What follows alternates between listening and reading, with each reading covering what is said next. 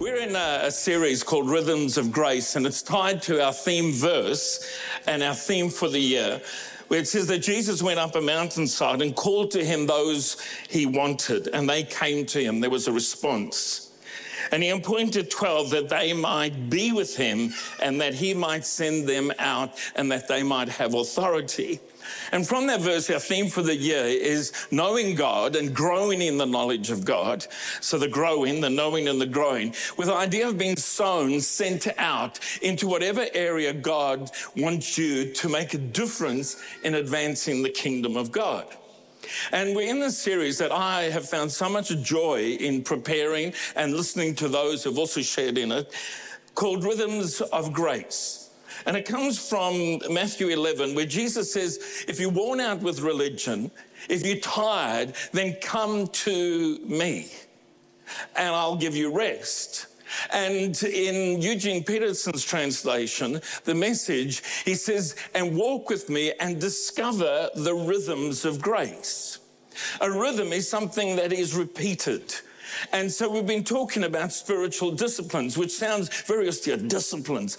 But spiritual disciplines are not things we do to earn God's favor. They're not things we do to improve ourselves. They're things that we do to allow God's grace to work in our lives. So whether it's prayer, Bible reading, fasting, some of the other things, celebrating, worship, they are all meant to be a rhythm of grace. And when you do those things repeatedly, a rhythm, you put yourself in a place where God's grace can work in you and begin to transform you. This is not about legalism. This is not about straining and making ourselves grow. It's just putting ourselves in a place in God's presence with his word, with his people, that allows something to work within us. And before I introduce the title of this morning's message specifically under that umbrella that we've just talked about, I want you to take a moment and think about what words come to mind when you think about God. And I'm sure that instantly some of us would say majestic, powerful, all-knowing, merciful, compassionate. Maybe some would go, oh, I think he's grumpy and angry. Perhaps that's been an experience you've had or what you've been taught from a religious point of view, that you're always nervous. Have I irritated God? Have I upset him? And I wonder how many of you would have put as one of those descriptors that God is happy. And we're going to talk about, and it sounds strange, the discipline of celebration, and talk about the happy God. You see, God celebrates. And we're going to see some verses as we go through some concepts and passages today. And in fact, he created joy, delight, and commanded his people regularly to gather together to celebrate. But joy and delight. And I'll be honest with you, I struggle with this sometimes. I mean, not being happy in that, but the whole idea of celebrating is not something that comes naturally to me. I'm a little bit more melancholic at times. Whereas Linda has this joyful, almost childlike enthusiasm about something new. And it touches my heart every time I see her get excited about something simple. She celebrates. And it reflects something of the nature, the character of God. You see, few of us think of God as being happy and joyous. But the Bible uses the word happiness, joy, also sometimes translated blessed, and you'll see that also means in part to be happy. And the concepts of celebration over 2,700 times. So it's regularly declared, spoken of. And yet so many people have a concept that following Jesus, serving God, is serious, it's mournful, it knocks out all the fun. And yes, it is serious. We are committed. But God wants us to be a people who know how to celebrate. In fact, listen to what Paul said to Timothy in 1 Timothy 1 and verse 10 and following. He said, sound doctrine is, in accordance with the gospel of the glory of the blessed, that is the happy God. Now, there's a few important things that I just want you to catch. He says sound doctrine, in other words, good teaching, should be in accordance with the gospel. The gospel literally means good news, not bad news. So he says the good news we tell you, and the good news comes from the heart of the blessed God. And the word blessed in the Greek there is rightly translated blessed, but it also can be translated to be in a state of joy and great happiness. And he's saying the good news comes to us from the heart of God, who is joyous and happy and blessed. And that alone should have an enormous impact on our thinking, on our approach to God. Unfortunately, the word happy has so been trivialized in our society that it's kind of a throwaway, and we almost feel, and I felt it in preparing this and thinking of speaking to it, talking about God as being happy almost seems trivial, light, but it's not. God wants us to know that he's not grumpy, that he's not irritated by us, that in his presence, the Bible says, is fullness of joy.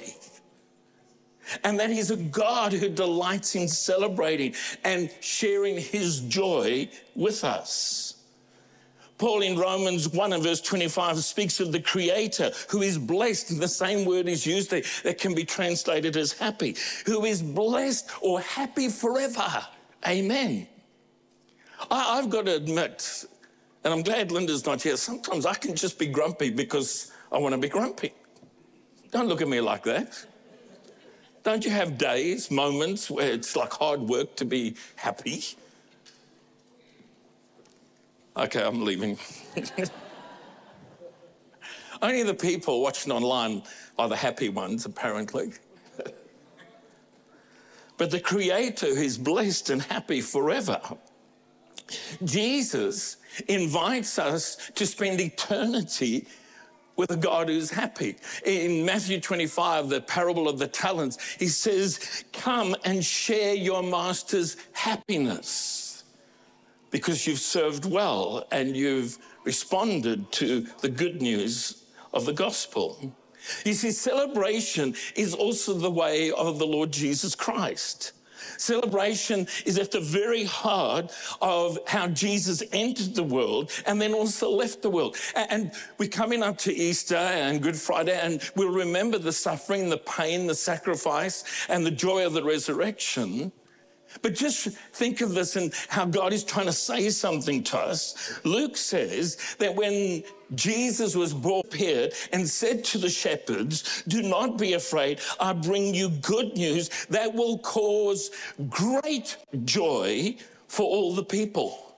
Not just a little bit of joy, but great joy for all the people. When Jesus was about to leave this planet and was heading towards the cross, he says to his disciples, recorded in John's Gospel, chapter 15 and verse 11, I've told you these things that my joy and delight may be in you, and that your joy and gladness may come to full measure, complete and overflowing. Now, I want you to get that. He says, I want you to experience my joy and delight so that your joy will overflow. He's saying, as Savior, about to go and lay down his life, he is still joyous, happy, fortunate to be envied. So at the beginning of Jesus' life, there's a proclamation of great joy. As he's heading to the cross, he says, I want you to experience my joy and delight. And when he began his ministry, and we record it, I'll read the passage in a moment in Luke 4, verse 18 and following, he proclaimed in the verses quoted from Isaiah that a jubilee had arrived. And every 50 years, the nation of Israel was instructed on the Day of Atonement, after the sacrifices have been offered, to blow ram's horns to announce that Jubilee had started, a whole year of celebrating. It was a year where there was the releasing of debts were cancelled, the releasing of slaves, the returning of property to people who had lost it for whatever reasons, a year of rest and of great celebration. You can read all the instructions in Leviticus 25. And Jesus, announcing the beginning of his ministry, says this, Luke 4, verse 18 and following, "The Spirit of the Lord is on me, because he's anointed me to proclaim good news." Not sad news, not bad news, not mad news, but good news to the poor. He has sent me to proclaim freedom to the prisoners and the recovery of sight for the blind, to set the oppressed free, to proclaim the year of the Lord's favor. And that's the reference.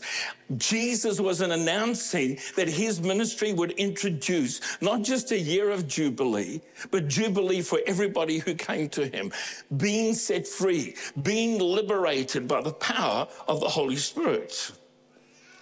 And in Leviticus, it says, in this year of Jubilee, God says, I'm going to command my blessing on you. This is not coming from the heart of a grumpy, angry, irritated God, but a God who says, all year I want you to celebrate. All year I want you to enjoy the abundance. All year I want you to experience freedom, to mark something in your hearts. And he said, in that time, I will command blessing on you. And in that sense, we are called to a perpetual Jubilee, inspired and brought to us by the Holy Spirit. You see, without joy in our faith, loving and serving God, and even the exercising of the spiritual disciplines that we've been talking about, become dull and death-breathing tools that turn us into modern-day Pharisees, where I read my Bible, I prayed, and what about you? And there's guilt and there's condemnation attached to it. And God says, no, that's not, because look even at the fruit of the Spirit recorded for us in Galatians 5:22. But the fruit of the Spirit is love, joy, peace, and then he lists the others as well. Love, the most powerful, God is love. But straight after that, he says, the Holy Spirit wants to bring joy, celebration into your heart and life, along with peace and everything else. It's kind of like joy, inspired by the Holy Spirit, is like petrol in a motor vehicle. Without it, the engine can't move. And without it, our lives become boring, things that stagnate in heart and spirit, rather than experience the joy that the Holy Spirit brings to us. Proverbs 17 and verse 22 says, a happy heart or a merry heart is good medicine, and a cheerful mind brings about or works healing, but a broken spirit dries the bones. A merry heart is like good medicine. It does something on the inside of you. And there's even scientific evidence that laughter contributes to healing, both spiritually, physically, and emotionally. A merry heart is like good medicine. So let's talk a little bit about this whole concept of joy and happiness. And I want to start off by talking about the joy of the Lord. And many of us, as we're thinking about this, if you're familiar with anything from the Bible, would know that Nehemiah announces to the people to stop grieving. This is Nehemiah 8 and verse 10. He says, this day is holy to our Lord. Do not grieve, for the joy of the Lord is your strength. Now, the context of that, he's speaking to a people who've been ravaged by war, weakened by insecurities, have become painfully aware of their own brokenness and sinfulness. He's actually reading the scriptures, and it's the first mention of a pulpit ever in anywhere. And from it, he's reading the scriptures, and they'd been lost to this people after rebuilding the walls of Jerusalem. And they become aware how distant they've become from God, how broken they are. And they begin to mourn. And he says, no, stop. Don't grieve. This coming of God, this revelation of God ought to be a joyous thing. And you're not to be weakened by your pain, your sorrow, your loss, because the joy of the Lord is your strength. And this may be obvious to you, but it suddenly dawned on me, and I've been around for a little bit, that it's not my joy that's my strength. It's the Lord's joy that becomes my strength. The joy of the Lord is your strength. And this joy that comes from the very heart of God, from the very being of God, was meant to empower them and strengthen them, because Nehemiah was not just rebuilding a wall, he was rebuilding people and a nation. And God says, you're going to need joy in this. And the joy of the Lord is your strength. Thomas Aquinas, considered one of the great theologians, said this: God is happiness by his essence. For he is happy not by acquisition or participation of something else, but by his essence. On the other hand, people are happy by participation.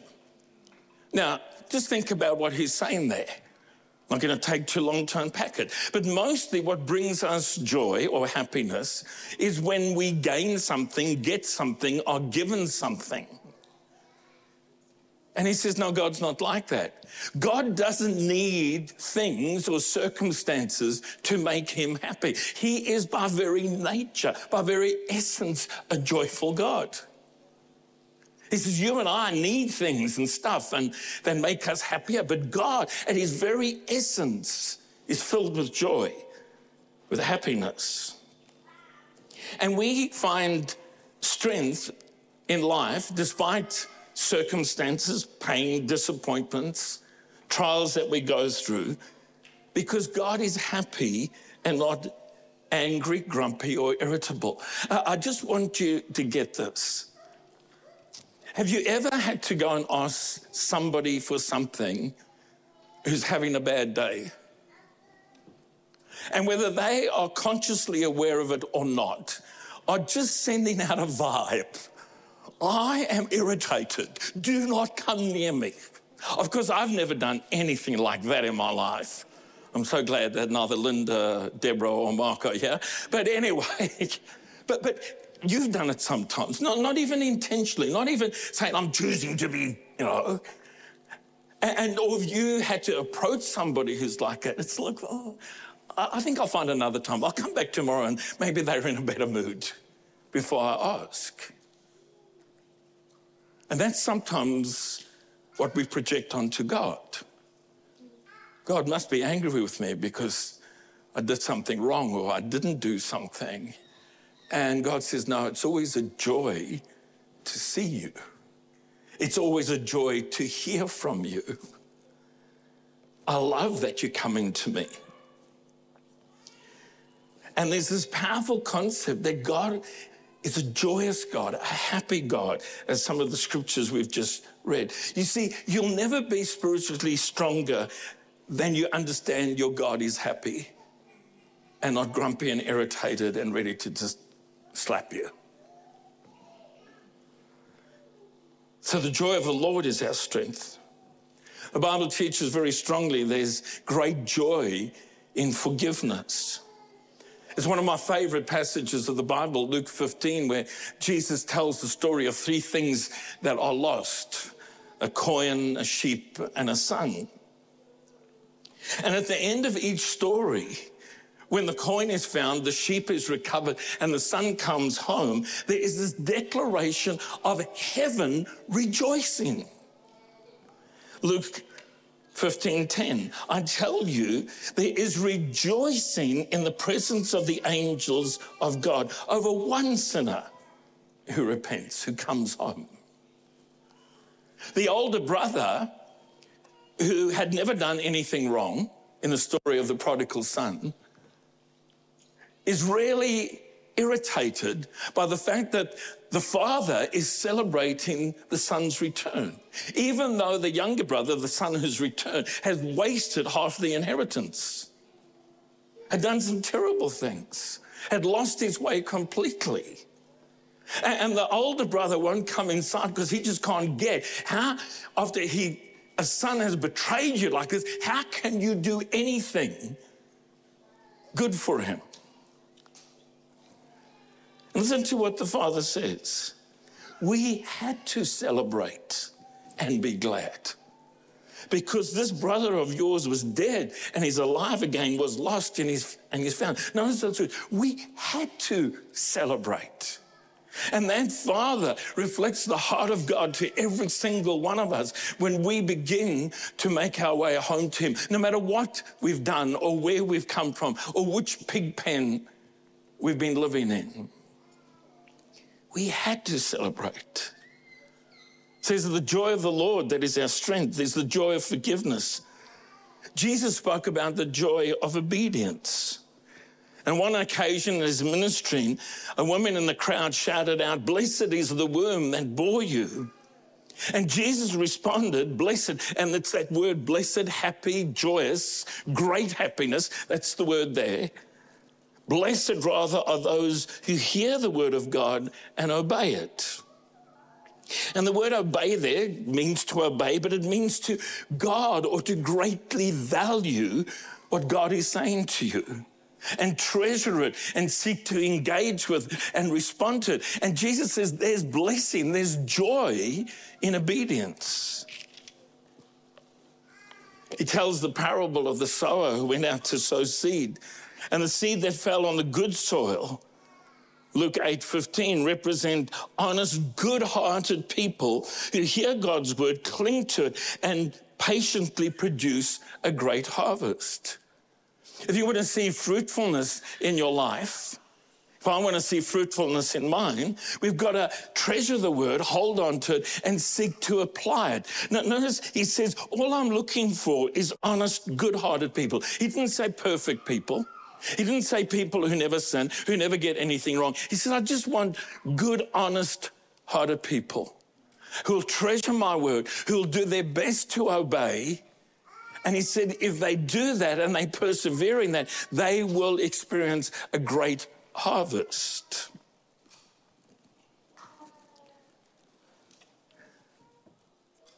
I want to talk about the joy of God being with us. And don't worry, there's only another 10 points. No, there's not. We're doing all right. Relax. You won't miss lunch. I love this verse in Zephaniah, one of the minor prophets, 3 and verse 17, this incredible picture that the prophet paints for us. He says, the Lord your God is with you, the mighty warrior who saves. He will take great delight in you. In his love, he will no longer rebuke you, but will rejoice over you with singing. Where do we get this concept of God being irritable, grumpy, angry, intimidating? This is a picture of intimacy, of tenderness. God, the mighty God, the great warrior who can save us, who can deliver us, who can intervene in our circumstance, turn things around, takes great delight in you. It's not like when you walk towards him and goes, oh no, not Sean again. What does he want? He takes great delight in us. And in his love, he will no longer rebuke us. And yes, he does correct us and rebuke us in that sense, but it's not out of this anger and vitriol. And he'll actually rejoice over you with singing. The sheer joy, the essence of his happiness will spill over you, and God will sing over you. I just find that one of the most powerful pictures of this loving God filled with joy and wanting to bring us into his joy. We underestimate God's joy and delight in us, and even his joy and delight in forgiving us, and think that he's annoyed and irritated with us. And we're invited to enter into God's joy. Philippians 4, verse 4 to 7, Paul, writing from prison, has every reason to be unhappy, but it's the most joy-filled epistle. Says this: rejoice in the Lord always. And again, I just want to stress, rejoice in the Lord. You can't always rejoice in your circumstances, but in your circumstances, you can always rejoice in the Lord. Rejoice in the Lord always. I will say it again, rejoice. And he goes on to say, do not be anxious about anything, but in every situation, by prayer and petition, with thanksgiving, present your request to God. And the peace of God, which transcends all understanding, will guard your hearts and minds in Christ Jesus. He says, God wants you to rejoice in him, to connect with his joy, with his happiness. And you can do it with thanksgiving, with rejoicing, with prayer, putting your request forward, and you will overcome anxiety and enter into the joy of the Lord. But he says there's something else you should do if you want to experience the joy of God being with you. He says you need to set your mind on things that are true, honorable, just. Am I doing all right? How you going, mate? It's all right. I like your shoes. They're really sharp. It's good. He says you need to set your minds on things that are true, honourable, just, pure, and lovely. Finally, brothers and sisters, whatever is true, whatever is noble, whatever is right, whatever is pure, whatever is lovely, whatever is to be admired. And then he goes, the list could go on. But if anything is excellent and praiseworthy, think about such things. Ooh. What did you think about this week? And I'm speaking to myself here. This is not pointing a finger at anybody. Well, what was my mind focused on, your mind focused on? Were there things that were excellent and praiseworthy? He says, if you want to engage in this joy, yes, pray, come with thanksgiving, rejoice, put your request before God. But he said, also set your mind on things that will allow joy to spill into your life. Augustine of Hippo, again a great theologian, said the Christian should be an alleluia from head to foot. I need to live up to that more. How about you? And celebrating God does not depend on perfect circumstances, happy feelings. In prison, Paul and Silas found something to sing about. And if you read the story, you can in Acts 16. It's a great story. They've been preached. They get falsely accused of something. They are beaten and then are put in stocks. Can you imagine your back shredded open, perhaps lashes coming around, bits of flesh torn out, the pain from that, and then put in a position with your legs and your hands through stocks where you can't move to bring release. And I think if it had been me and Silas or me and Paul, I would have said, I went first, he beat me harder than you. You should look what's going on here, you know. Feeling sorry for yourself. But what did they do? Well, let's pick it up. Just look at this reading. About midnight, while they're still in the stocks, Paul and Silas were praying and singing hymns to God. And the other prisoners were listening to them. And suddenly, there was such a violent earthquake that the foundation of the prison was shaken. And all at once, the prison doors flew open and everyone's chains came loose. I mean, there's a whole sermon there, and you're not going to get it, but just think of this. The sound of praise and joy and celebration. When most people would have been moaning and complaining, God said, I've got to do something about this. And the whole prison is shaken, and freedom and liberty comes because of the joy that Paul and Silas introduced into the prison. Everybody was listening. The Bible says there should be great joy in our salvation, the joy of salvation. We sing of God's forgiveness and comfort. We sing of trust in him. We sing of freedom from fear. We sing of him as our strength, our song, and our salvation. And Isaiah says this, Isaiah 12, verse 2 and following, surely God is my salvation. I will trust and not be afraid. The Lord himself is my strength and my defense. He has become my salvation. With joy, you will draw water from the wells of salvation. And I'm speaking to myself here as much as anyone else, to those watching in our online campus. Maybe we need to find a container and go back to the well of salvation and with joy just refresh the wonder of salvation, the wonder of forgiveness, the wonder of trusting God and of God working in our lives, and tap in to the happiness, the joy, the celebration of our God and Savior. Therefore, with joy, you will draw water from the wells of salvation.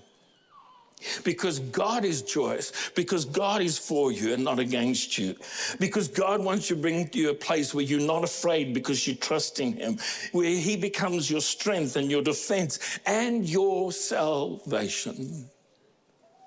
And so when I ask this question of everyone, and we always have visitors, we've got a few more, and it's been a delight to have you in the house, but have you said yes to Jesus as your Lord and Savior?